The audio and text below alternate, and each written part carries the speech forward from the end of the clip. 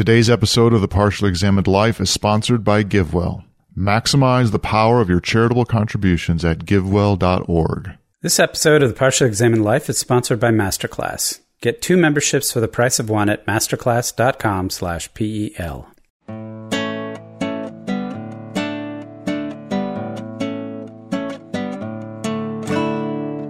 You're listening to The Partially Examined Life, a podcast by some guys who at one point set on doing philosophy for a living, but then thought better of it. Our question for episode 322 is something like, what is an ethical way of becoming yourself? And we're continuing our treatment of the essay by Søren Kierkegaard, The Balance Between the Aesthetic and the Ethical in the Development of the Personality, from Volume 2 of Either Or, published in 1843. For more information about this book and the podcast, please see partiallyexaminedlife.com. This is Mark Linsenmeyer with but one duty, to do my homework for this episode in Madison, Wisconsin. This is Seth Paskin, having intercourse, getting pregnant, and giving birth with, by, and to myself in Austin, Texas. This is Wes Alwan, having lost faith in the callous common sense of the aesthete in Cambridge, Massachusetts.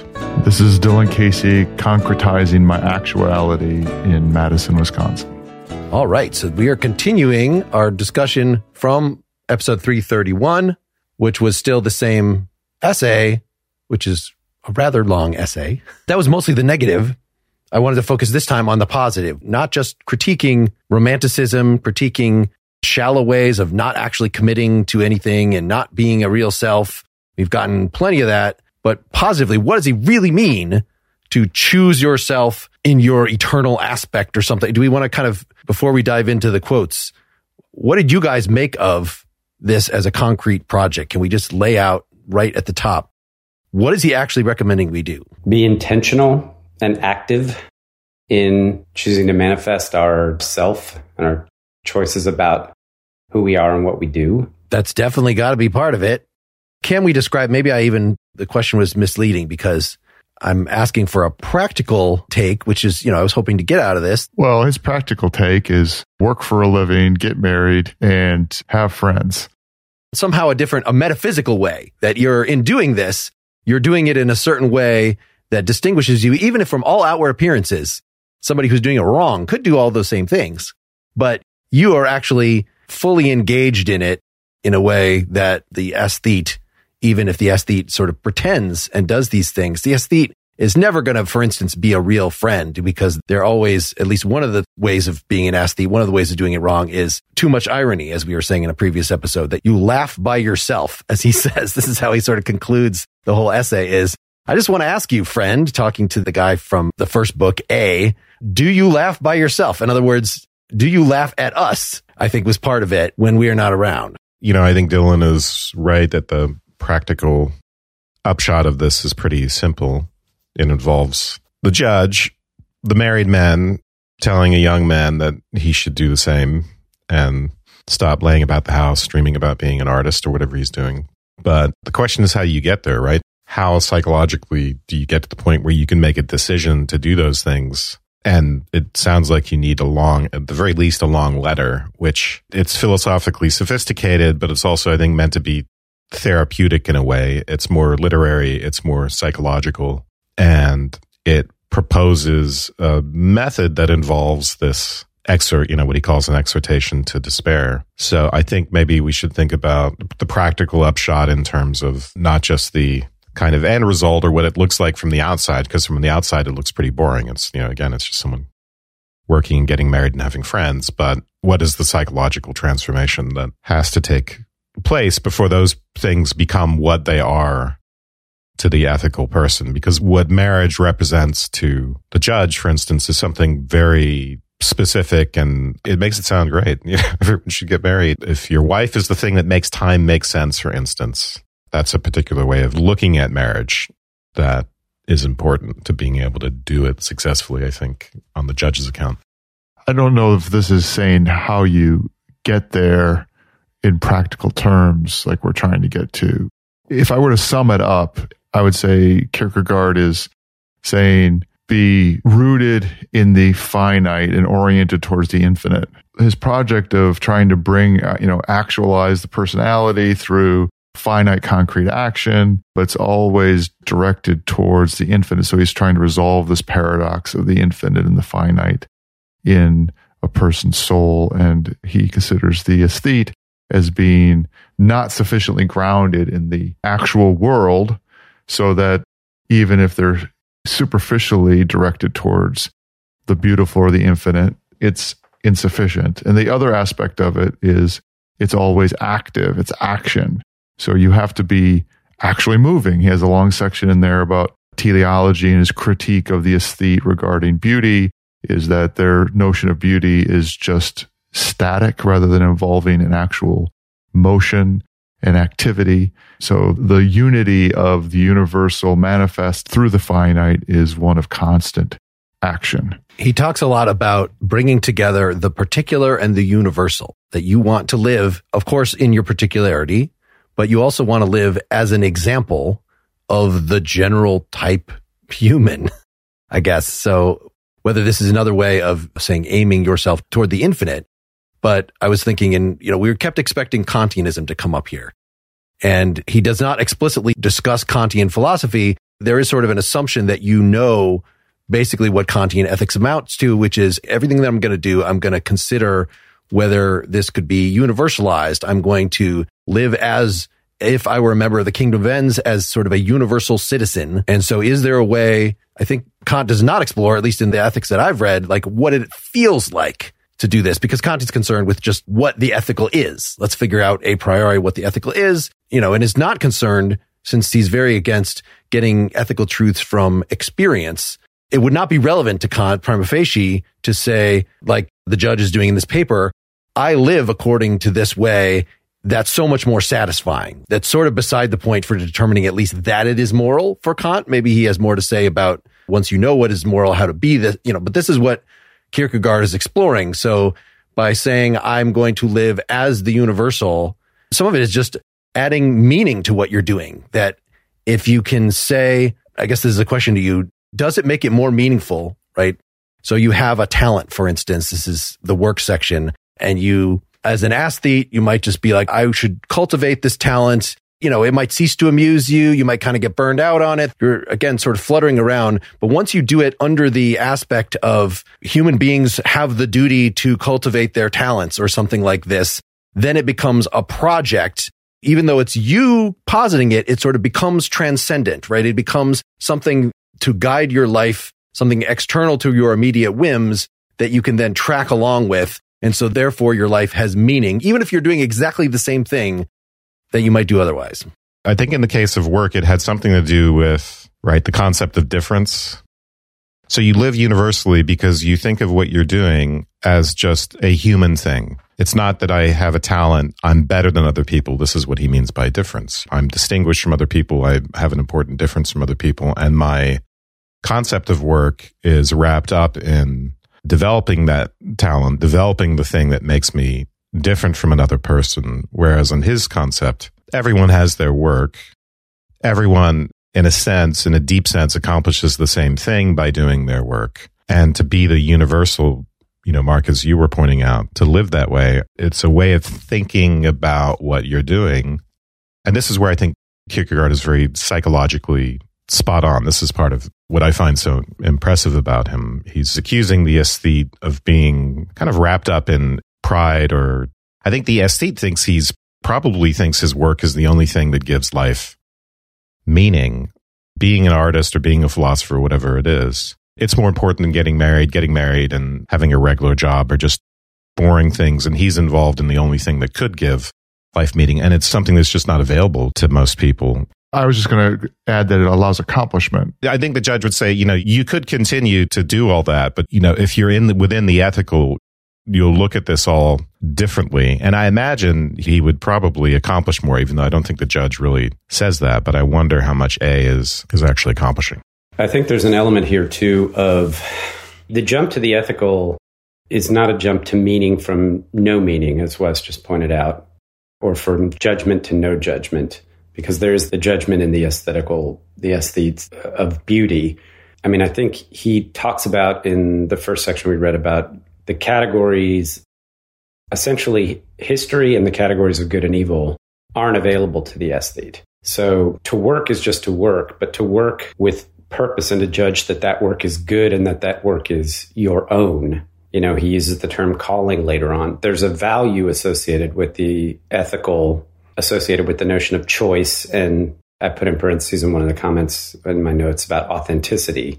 This is kind of the introduction of the idea of living an authentic life, which involves identifying a calling, which has a teleology associated with it, which connects you to the future, which then allows you to develop a project which you judge as not just good, but your own, in the capital existential sense. I think you're right. It's not that it adds meaning altogether. It's that it adds consistent, reliable meaning. In the part 3 of the last episode that Wes and I did, we talked a little about the section on mystics and how you'd think that for Kierkegaard, he would like mystics, that they want God, they want to be hanged, but they treat God as something elusive, like a feeling that I'm just waiting for the feeling of oneness of God to come over me. And when it's not there, I'm longing for it.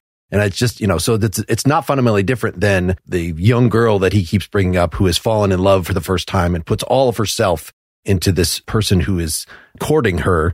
And, if he turns out to be a jerk or he's unreliable, then she's just screwed. And so you could be an artist in the aesthetic mode, very talented artist, but still like sort of waiting for the muse to hit you. And then if something happens, you're Dead Poet Society, your dad won't let you be in the theater. You break your piano player and you break your fingers or something, then you might want to just kill yourself. And that is an unreliable way of having meaning in your life. That this is sort of a maybe slightly less passionate, but it's a more consistent, having a task in front of you that you feel, is your calling, is a much more steady way to live than waiting for the muses. Yeah, not just consistent and steady, but contiguous. The suggestion is that the aesthete does not have a continuous identity over time, but the ethical person does. This continuity, the motion, activity of the ethical, that's the constant work of, I guess I might be not saying exactly what Kierkegaard would say it, but manifesting the infinite in your finite actions through their direction. I think, as Mark pointed out, you wouldn't superficially necessarily see the difference between someone who was ethically acting and someone who was aesthetically acting necessarily. I think part of our problem here is that despite the fact that we read these very practical sections, is that, he talks in these very abstract terms, even though he claims not to be a philosopher, about this choice of oneself. I don't know, this kind of brings us back a little bit to page 216. I don't know if we are going back that far, but I don't think we talked about it in the last time. But this idea of a kind of absolute choice of oneself, that it's what he calls infinitely concrete. And the way he describes it, it acknowledges the fact that we have a history, a painful history. It acknowledges the fact that we're connected to the human race.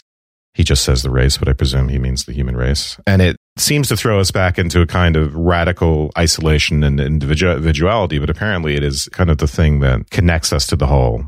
And then we get this idea that despair turns out to be I didn't do a great job of describing that other part, which is partly because it's so abstract, but this despair that he had been talking about turns out to be a kind of repentance. And, I think the upshot of the conversation is that our despair is over the finite self. We give up on the finite self in favor of the infinite self. I don't think that's a phrase that he uses. In favor of the self that is absolutely chosen and universally valid. Yeah, just to reiterate that, made a little clearer, right? The external infinity is, I have infinite possibilities, I could be anything. That's the bad kind. That's the aesthetic kind. The inner infinity, so this is on 216, the self he chooses has a boundless multiplicity within itself, inasmuch as it has a history in which he acknowledges identity with himself. This history is of a different kind, for in this history he stands in relation to other individuals in the race and to the whole race, and this history contains painful things, and yet he is the person he is only through this history. This is why it takes courage to choose oneself, for at the same time as he seems to be isolating himself most radically, he's most radically sinking himself into the root by which he is bound up with the whole. So what do you make of that? Is there any reason to call that an inner infinity as opposed to just, I acknowledge my facticity, I acknowledge that I am concretely part of how is that infinite still? How is this an abrasive infinity? I don't know. I mean, I think he's pointing at a notion of transcendence beyond our finite selves, beyond our particularities, and he's formulated in terms of grabbing a hold of the infinite. And I think the moment that you say, well, what does it mean to actually grab a hold of the infinite? I think you're just like down some cuckoo land. So I don't even know what it means at that point, except to interpret it in the way in which all these guys interpret it, is a way of talking about the transcendent. They're trying to join our particulars into our transcend out of our specific selves, to give it a motion throughout time, to lead towards something outside of our finite lives, to justify our mortality on the basis of us being in touch with the immortal. It's giving meaning to ourselves and to our lives by saying that our mere meaning in our lives in the particular time and place is not sufficient. And Kierkegaard believes that too. He thinks that our lives are worthless unless they are connected to the infinite, connected beyond ourselves, that we are immortal in some way. That's our justification. But the twist for him is doing that through our finite selves. But in the end, that's the only thing that the infinity means. We're worthless in our finite lives. I don't know that it's that we're worthless, because he does connect it to the social. And so there's a sense in which, he talks about this notion of the infinite is about aspiring to some universality, as Mark referred to it earlier. And this aspiration towards the universal is what it means to connect with the social, with the outside world, and to not just be wrapped up within yourself. So again, the jump to the ethical from the aesthetic has something to do with acknowledging the existence of other beings to some extent in your project, in the project that is you, as opposed to just dilly-dallying around in your own set of concerns. Yeah, expanding the circle of concern a la Frankfurt.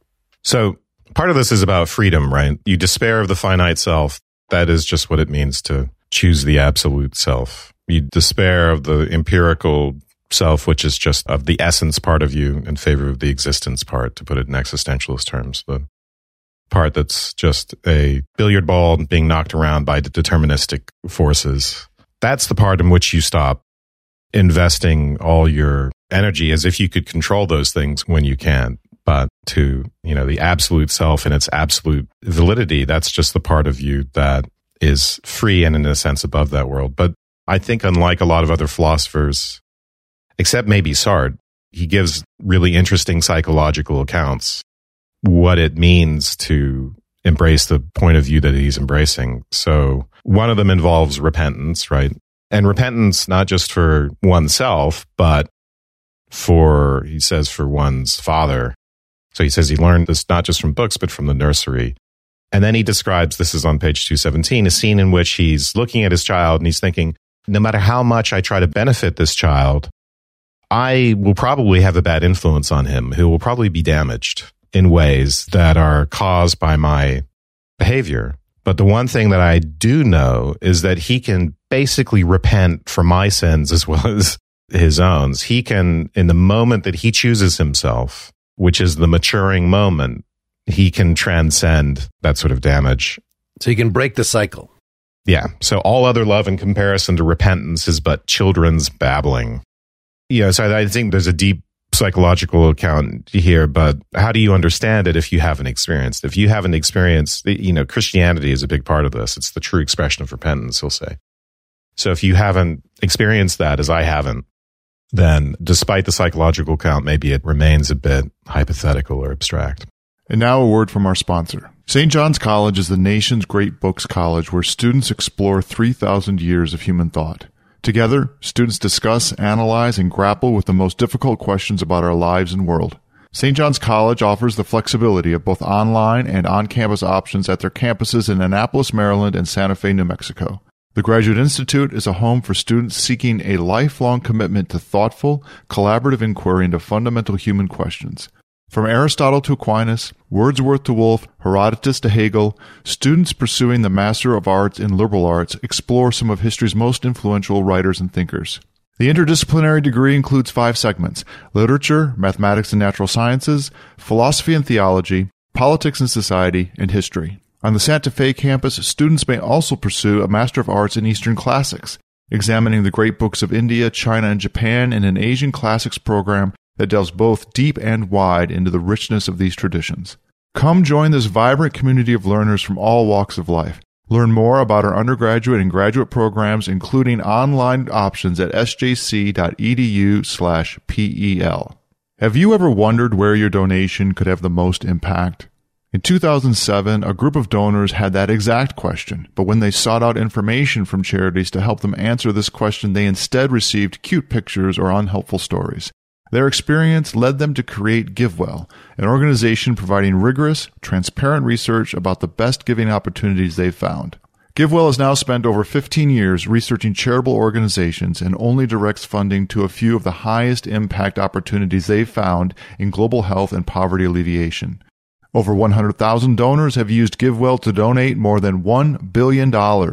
Rigorous evidence suggests that these donations will save over 150,000 lives and improve the lives of millions more. GiveWell wants as many donors as possible to make informed decisions about high-impact giving. You can find all of their research and recommendations on their site for free. You can make tax-deductible donations to their recommended funds or charities, and GiveWell doesn't take a cut. I give to the top charities fund at GiveWell. I like the approach of allocating my donations to the highest priority needs of top-performing charities. If you've never donated through GiveWell before, you can have your donation matched up to $100 before the end of the year or as long as matching funds last. To claim your match, go to givewell.org and pick podcast and enter the Partially Examined Life Philosophy podcast at checkout. Make sure they know that you heard about GiveWell from the Partially Examined Life Philosophy podcast to get your donation matched. Again, that's givewell.org to donate or find out more. The last time I spoke to you about Masterclass, I recommended you check out Cornel West's philosophy class. For this spot, I was going to suggest Noam Chomsky on philosophy as well, and of course I still do. However, I came across an amazing class from Amy Poehler on improv, and since Mark has a philosophy and improv podcast, let's bring the two together. Ms. Poehler is an exceptional comedy writer and performer, and, as it turns out, is also a terrific teacher. And while improv is ostensibly about comedy, her class is about how improvisational techniques can help you in your everyday life. Her class is unique in that it combines the traditional masterclass format with a live interactive session that she recorded in front of an audience. It's highly entertaining as well as being informative. Masterclass is the most meaningful gift you will give this season, for you and anyone on your list. Masterclass offers many learning modalities like TV, listening, and audio mode in the app or on their site. The quality speaks for itself. Masterclass instructors are your own personal mentors who help you, like PEL, reach the next level in your understanding and self-reflection. And we often hear that listeners don't have the opportunity or means to formally study. So how much more would it cost to take one-on-one classes from the world's best? Easily hundreds or thousands of dollars. With a Masterclass membership, it's $10 a month. Memberships start at $120 a year for unlimited access to one-on-one classes with all 180-plus Masterclass instructors, like Amy Tan, David Sedaris, or Amy Poehler. Ms. Poehler's theme for the class is Prepare to be Unprepared. Now, this is not some hollow catchphrase. She explicates it and backs it up with 9 concrete principles that are easy to understand and implement, like be a good listener and don't be halfway in. Her class is probably the most fun you will have learning something that will serve you well for the rest of your life. Boost your confidence and find practical takeaways you can apply to your life and at work. Become a leader using Masterclass to empower those around you. This holiday season, give 1 annual membership and get 1 free at masterclass.com/PEL. Right now, you can get 2 memberships for the price of 1 at masterclass.com/PEL. Masterclass.com/PEL. Offer terms apply. If you're going to be a compatibilist and say, I can be responsible for something, even though I am technically determined by my character, by my facticity, then you might as well take responsibility for more than just you. You might as well repent. You're apologizing for all the wrong things that your ethnic group did in oppressing other ethnic groups to modernize this. We saw this in Dostoevsky talking about it's what Jesus supposedly did. He is taking on all of our sins. Well, you can do that. You can stretch your circle of concern and thus what you can say you're responsible for and what you can apologize for, what you can repent for, to beyond the actions that you chose with deliberation. Your own facticity, even going back to your parents original sin, right? This is how he puts it. This sounds like the worst philosophical idea, original sin, right? Certainly Nietzsche has no truck with it. But if you think that we have this capacity to expand the circle of concern and repent for more than us, then why not just sort of generalize the past facticity of humanity and the things you'd want to change about that and call it original sin and say all of us come with this baggage that we individually, through our choice, have to atone for. When you use the word atone, do you mean to invoke all of his discussion of duty? That the manifestation of duty is really atonement in the way you meant? I'm not sure how to put the word repentance as he uses it together with duty, but I think that's a perfectly acceptable way of doing it. I mean, you do your duty anyway, even if you weren't repenting. So I'm not sure if that is the thing that it seems like repentance is more of an attitude than an action, but it certainly leads to those actions, right? It puts I'm on the right track. So whatever crap came before, I'm making up for that, right? Is that the idea? Yeah, I think so. In this section, he begins linking up repentance with love. And I think, of course, this is tied up with Christianity and how that move and the importance of love in Christianity. And he doesn't spend a lot of time in this essay articulating those specific things. He just points to them as far as I can tell. But when you use that word atone, that made sense to me. But it made me think about the 50 pages on duty that he wrote. Which we should get to. What I'd suggest going into this was that, yes, around where Wes talked about through about page 228, there's some good discussion of the self, but then he is back on bashing romanticism and with that mysticism section that I mentioned. And then from about 250 up through 268, then he's also talking very abstractly. This is about duty directly. From then on, it becomes much more loose and quick to read. And that's the part where he talks about friendship, work, and marriage. We've already touched on some of those things, but I think, we really need to hit hard these theoretical sections for the next 10 pages here, and then 250 to 268. 222 is where I had put as a starting point. What I could honestly use some help with understanding, because this section on despair, I still don't understand despair. I mean, maybe I'm just refusing that it's as simple as the weight of the problem of one's finiteness versus wanting to have meaning or have one's life be more than the finite actions of day-to-day living and connected with the infinite, and that's a kind of weight and leads one to despair. I found I just didn't get it. Wes and I hit in the part 3 some more of those stages of that, but it would be helpful to sum up. I also, reviewed our earlier episode on The Sickness Unto Death, which is all about, at least half of that essay is about despair. So can we at least quickly sum up why we are in despair and how being in despair is a necessary. It's not just like something that can happen that we need to avoid, like we're an alcoholic. Dylan, that thing you mentioned last time kept returning to me. Like, we're supposed to, through this, make this jump into choosing the ethical, and this hooks us into a more secure mode. So we are not naturally, every time we sort of take a breath, falling back into old. But it could be that, despair is like this original sin. It is something that persists in some form, even through the healthy parts, right? In our weak moments or something. So in 226, he starts talking about I don't know if I have a great way to sum everything up without going into the details. Page 225, he says, "It was said that every aesthetic life is despair. This was due to its having been built upon that which can both be and not be. This is not the case with the ethical life, for it builds its life upon that which to be essentially belongs." Yeah, so it could just be the dynamic that we saw in the crop rotations essay of what happens when you base your happiness on pleasures that end up being at bottom empty. They end up being either finite, they go away, or you get what you want and you find you're still not satisfied.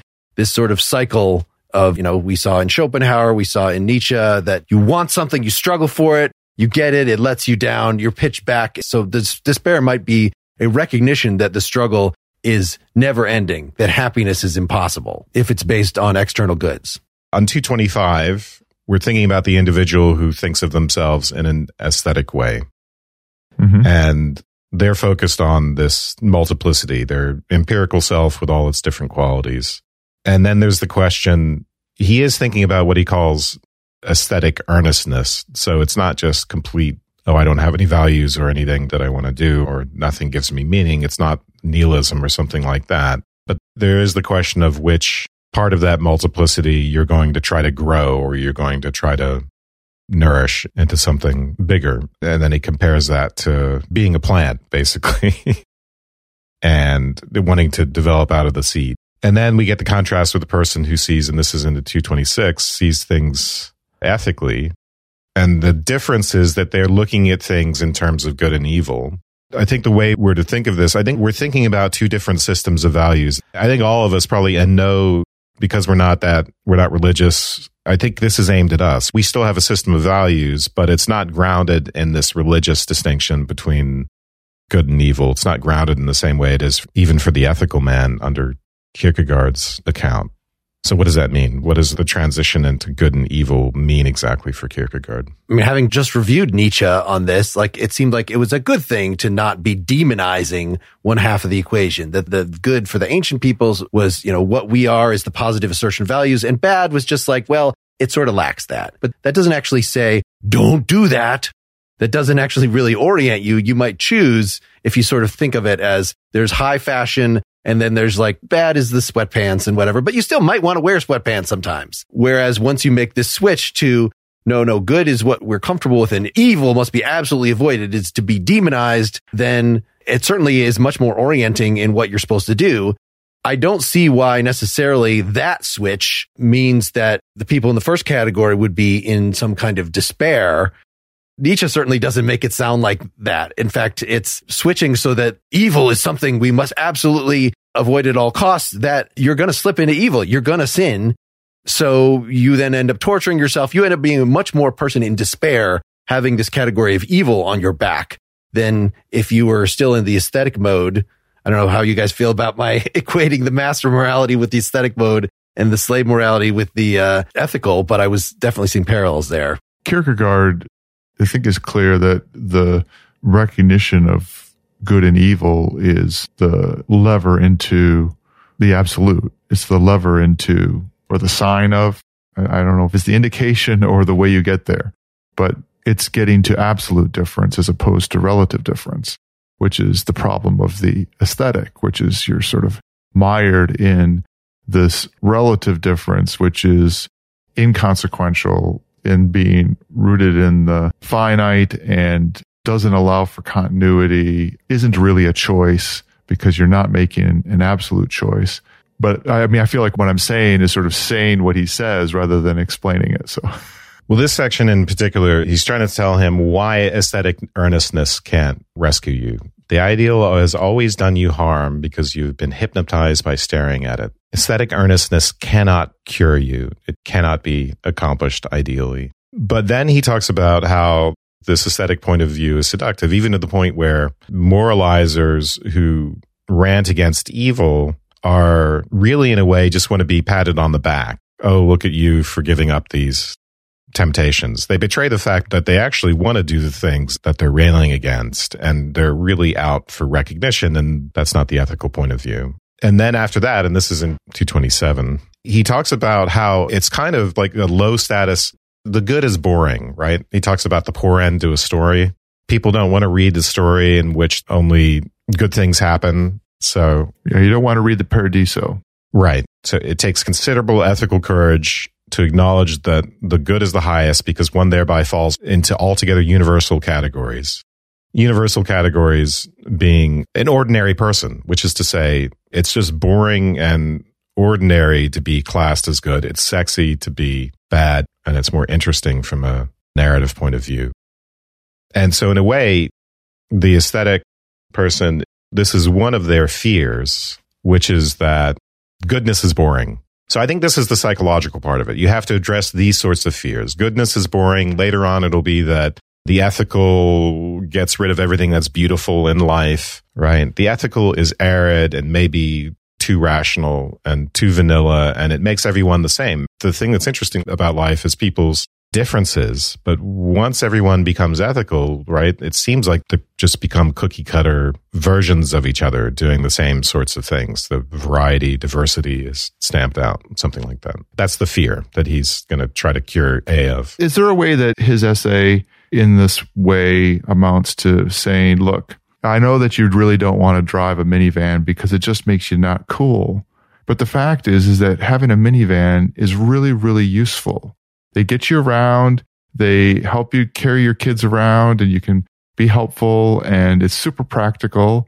And you should just get over yourself and realize that what you ought to have is a minivan. That feels very personal, Dylan. Is that why you have motorcycles on the side?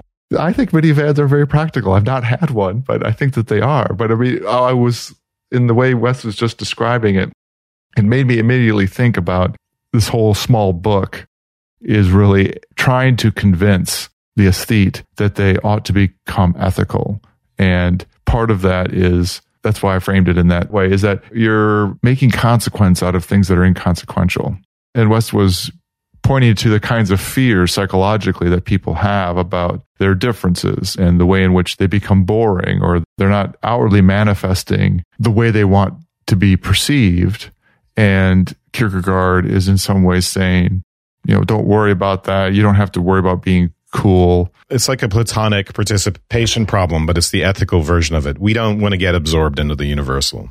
Mm-hmm. The universal eradicates concreteness. He's picking up on a concern that goes back to the idealist, and he's giving it his particular twist here. I don't think this could have been written from a place of complete abstraction. I feel like when Kierkegaard was writing this, he had somebody very particular in mind. I'm sure there's some biographical information out there about it. But it's essentially a recapitulation of Augustine's Confessions, really, when you get down to it. This is the life that this particular individual is living, and this person, the judge, is trying to convince them that, you don't want to be a dissolute, layabout, self-centered, egotistical, disconnected, antisocial, smart aleck. You want to engage in the world, and engage in the world in some fairly conventional ways, because they have those conventions, marriage, friendship, work, have stood the test of time as being ways in which people can fully realize themselves to some extent. It's a cautionary tale, obviously. The next step in this, the next psychological concern that the judge is attributing to the aesthete, is the fear of kind of losing a meritocratic conception of the meaning of life. So this is 228, where the way the aesthete lives, at least the type of aesthete that A is supposed to be, and by the way, this does look a lot like Kierkegaard. Kierkegaard really is lecturing himself, but A thinks of himself, he's like, okay, look, there's most people, that's great. They want to go to the office and be a web developer. I'm sure they had that back then too. They want to go do that and live their ordinary life and be married and have kids, and that's great for them. But they don't have my talents. They're not like me. And the important part of this is, on Kierkegaard's account for the aesthete, the meaning of life is wrapped up in that difference. So other people don't get to have meaning. It's just me and people like me, the special, the Uber mentioned, the special people. Meaning is built on that difference, not on universality, but in rising above the herd. I was just going to call out to The Incredibles and Dash's observation that if everybody's a superhero, no one's a superhero. Right. Dylan, your minivan example reminds me of a less sexist, obnoxious version of the discussion of the nymph in here, which in searching this, it's first brought up in page 200 of the essay, where a quote from A. So it's like the judge gets to bring back in A and say, hey, I remember when you made this speech, it was actually about faith. And it was like, do I have faith? Oh, yes, I have faith. I believe that deep in the solitariness of the forest, where the trees are mirrored in the dark waters, in its dark secrecy, where there is twilight even at midday, there lives a creature, a nymph, a maiden. I believe she's more beautiful than can be imagined. Going on about this, so my idea of romance as the romantic, as the aesthete, is this goddess unattainable. You really have to be an exceptional person to get this. So like 100 pages later, the judge brings this back up. You should get a minivan instead.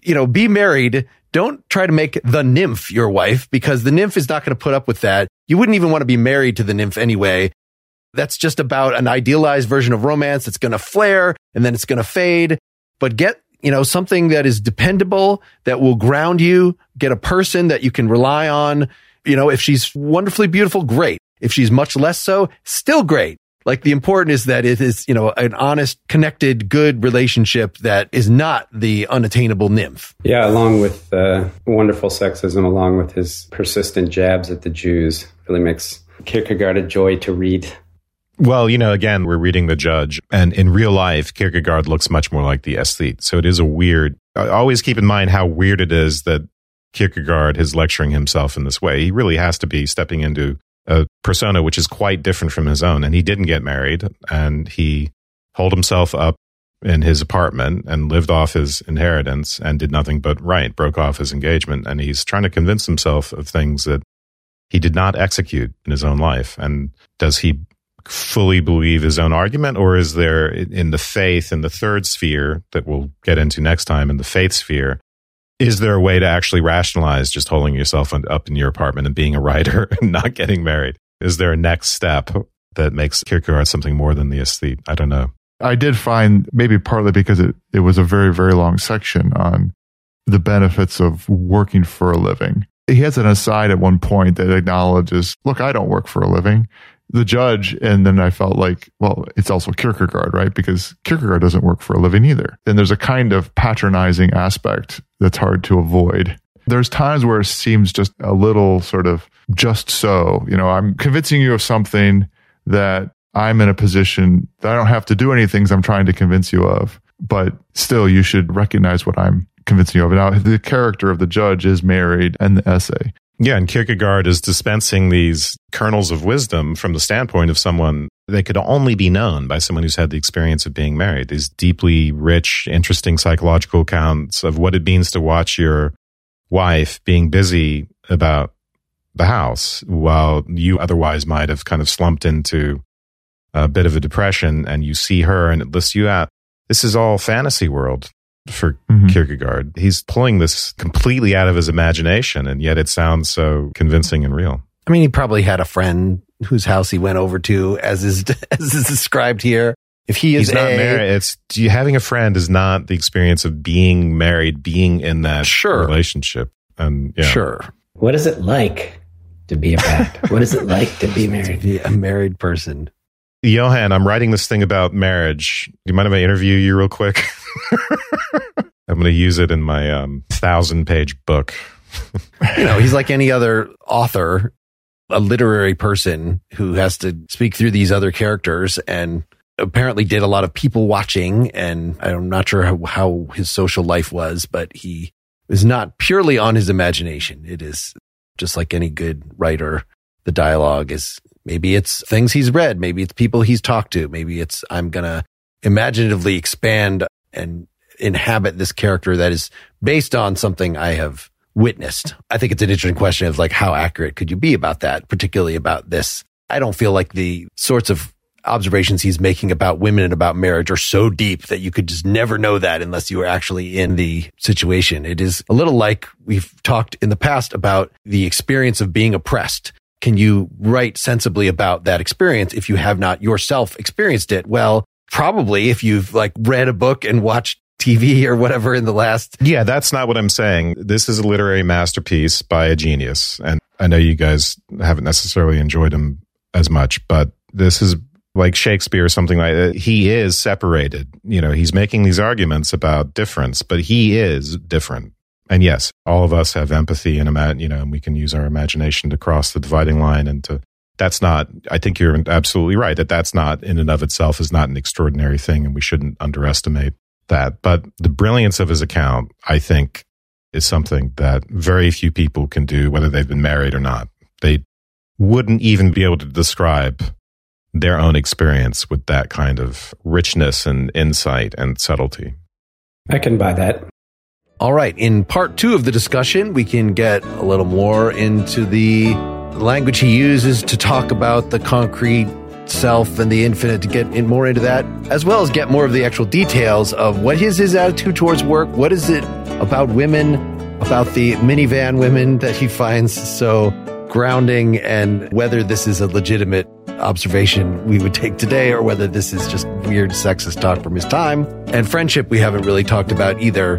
He even brings up the connection to Aristotle, although he disappointingly says, I'm not going to spend time, getting into Aristotle on friendship. Like, you've spent a lot of time on other things in this essay. Maybe you could have given 10 pages where you had your Aristotle open and we're talking specifically about that. That would have been nice, but we can fill in some of those details. Thanks for listening. Come back next week Or if you're a Partially Examined Life supporter, you can get part 2 right now. Unless you're doing it through Apple, then it's still next week. In any case, you can find out about all the options to do that at partiallyexaminedlife.com/support. Thanks. Hey folks, I'm still looking for more students for my core texts in philosophy class that will be starting up the 3rd week in January. You don't have to just passively listen to the podcast. You can get in, grapple with the texts, talk with me as if you were on the podcast, meet some very smart, interested fellow learners.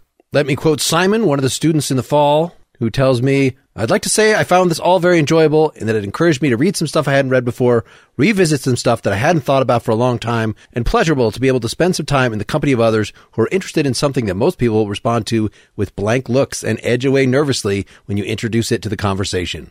I will add that the workload is as light or as heavy as you want it to be, and in my last group, some were old hats at this, some were absolute newbies, and yet people from both groups had a very good time. So if this sounds at all interesting to you, please take a look at partiallyexaminedlife.com/class, and feel free to email me if you've got any questions. When facing a family law matter, it can feel like an overwhelming and never-ending court process. It's vital to know that things will look better on the other side if you hire legal counsel with the skill and compassion to help. At Stengy Law Firm, we represent clients in difficult family law matters every day. Visit FamilyLawRepresentation.com to schedule your consultation. That's FamilyLawRepresentation.com. Stengy Law Firm, here to help you rebuild your life. Stengy Law Firm has an office in Wichita. Kirk Stengy, 120 South Central Avenue, Suite 450, Clayton, Missouri.